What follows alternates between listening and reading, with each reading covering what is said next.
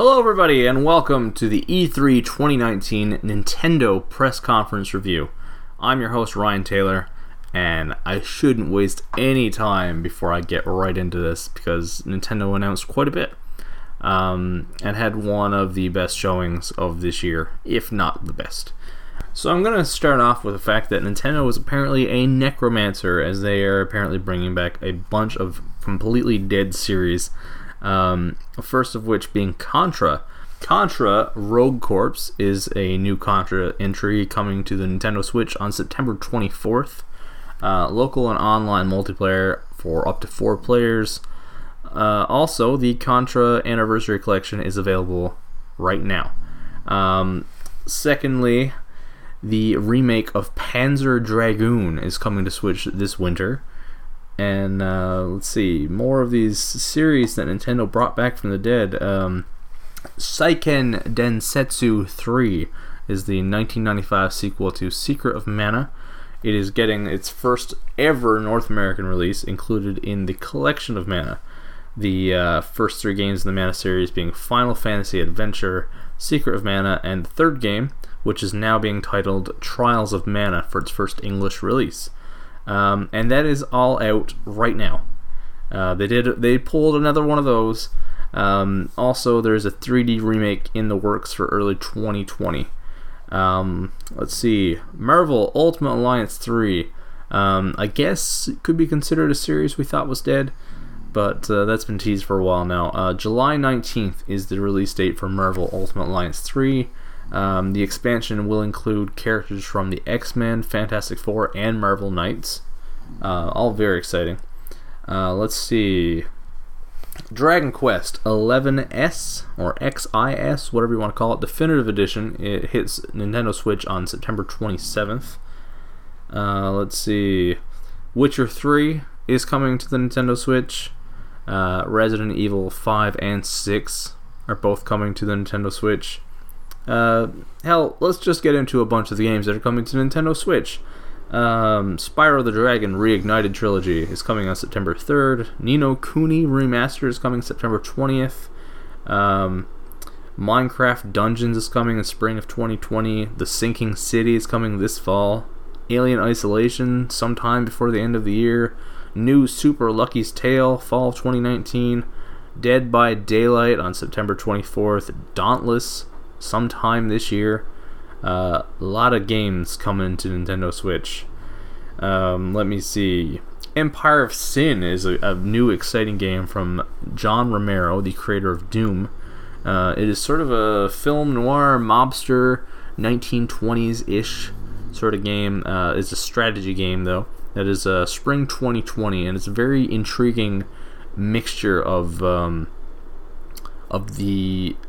the setting of the game versus what kind of game it is. I'm interested in that.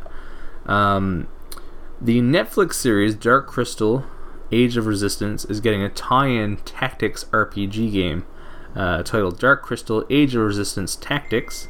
Claymation style graphics, and it is coming out sometime this year. Probably close to the release date of that series, I would imagine, this summer. Let me see. Let's get into the bigger stuff here now. Smash Ultimate. The DLC, or at least the first couple of these DLC characters has been announced. The Hero from Dragon Quest is the first one coming this summer. Followed by fan favorite Banjo-Kazooie this fall. Daemon X Machina releases on September 13th. Whatever that is, I really don't know much about that one. No More Heroes 3 is in development. Apparently that has a bit of a following. That arrives in 2020. Let's see. Mario and Sonic at the Tokyo Olympics coming out this November, of course. Animal Crossing New Horizon. That looks pretty cool, I gotta say. That might be a title that would get me into the Switch. I love Animal Crossing. It's been delayed until March 20th, 2020. It's not too long a wait. Longer than fans were expecting, of course. And maybe if I had a Switch, I would be a little more upset by that, but I'm okay with the wait. If they're going to tweak the game and get it just right and not overwork employees, then that's great. I love that. Let me see. Now we got the big stuff here. The Pokeball Plus controller can be used with Pokemon Sword and Shield. That was the main takeaway from this. We already got a Pokemon Sword and Shield Nintendo Direct not too long ago. But the Pokeball Plus controller can be used with it. Not quite as a controller, but instead you can take your Pokemon from the game out into the world, and there are bonuses and such from that. Luigi's Mansion 3, we got a bunch of that. That's releasing sometime before the end of the year. That has co-op and online modes. And that second player, of course, is the one everyone's talking about, Gooigi. It is a Luigi made of goo. Gooigi can walk on spikes and through obstacles, but will melt in water. And if you play the game single player, you have to swap between the two to solve puzzles. So that is very interesting. It sounds like it's almost made for co-op.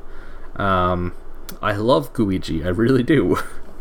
And of course, it wouldn't be a Nintendo press conference without a little bit of Zelda. So, Link's Awakening, the remake that they're doing here, that's releasing this year on September 20th. We got a bit of gameplay of that. I love the art style that they're using for this. I love it. It looks great. And there's a custom dungeon mode, which is very, very interesting. I can't explain it very well. I'm not the biggest Zelda guy. I'm not the one to explain this one. You can look into it a little bit, but I think it involves unlocking different dungeons and sort of creating your own dungeon out of them. I'm not sure. Cadence of Hyrule releases this week. It is a crossover between Crypt of the Necrodancer and Legend of Zelda. I believe my Final Form co-host Mitchell Clark talked a little bit about this on the E3 preview episode we did. And that is out today. At the time of this recording, June 13th is the release date. So that is exciting. And lastly, the last announcement for all of E3, Nintendo capped everything off by showing a little teaser and revealing that a sequel to Legend of Zelda Breath of the Wild is in development. Didn't really give any information other than in the teaser you see Link and Zelda exploring a dungeon together. So there are things you can take away from that.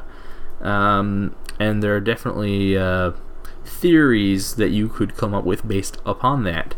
And that is it for Nintendo. Nintendo had a great showing here. Between Zelda and Pokemon and Luigi's Mansion and the Smash DLC and all the new games coming, and I mean, you know, Animal Crossing, of course. Animal Crossing, can't forget that one. So, here at Jedi Dropouts Productions, we like to score things on the good pizza scale. I'm sure if you've listened to us before, you've heard this time and time again, but if you haven't, then I want to explain that the good pizza scale is it's scored out of 8 slices of a pizza. So, I am giving this one 7 slices and a crust. Not quite 8. Only because in comparison to last year, I don't think it's quite the same level, but it is still a hell of a good press conference. Once again, Nintendo takes the cake here. And on that note, that is the end of the Nintendo E3 2019 press conference review from us here at Jedi Dropouts Productions. If you want to hear more of these E3 press conference reviews, you can check those out, as well as other episodes of Jedi Dropouts or Final Form, and that's all available over at www.jedidropouts.podbean.com or wherever you listen to your podcasts. And I guess that is a wrap on E3 2019. It was a blast. As always, I love my E3. I hope you guys have enjoyed these reviews, and I hope that you've enjoyed E3. I hope the game you were waiting for was announced or revealed or teased, or you got a release date or something. So, thanks again for listening. Appreciate it. and I'll catch you guys later. This has been a Jedi Dropouts production.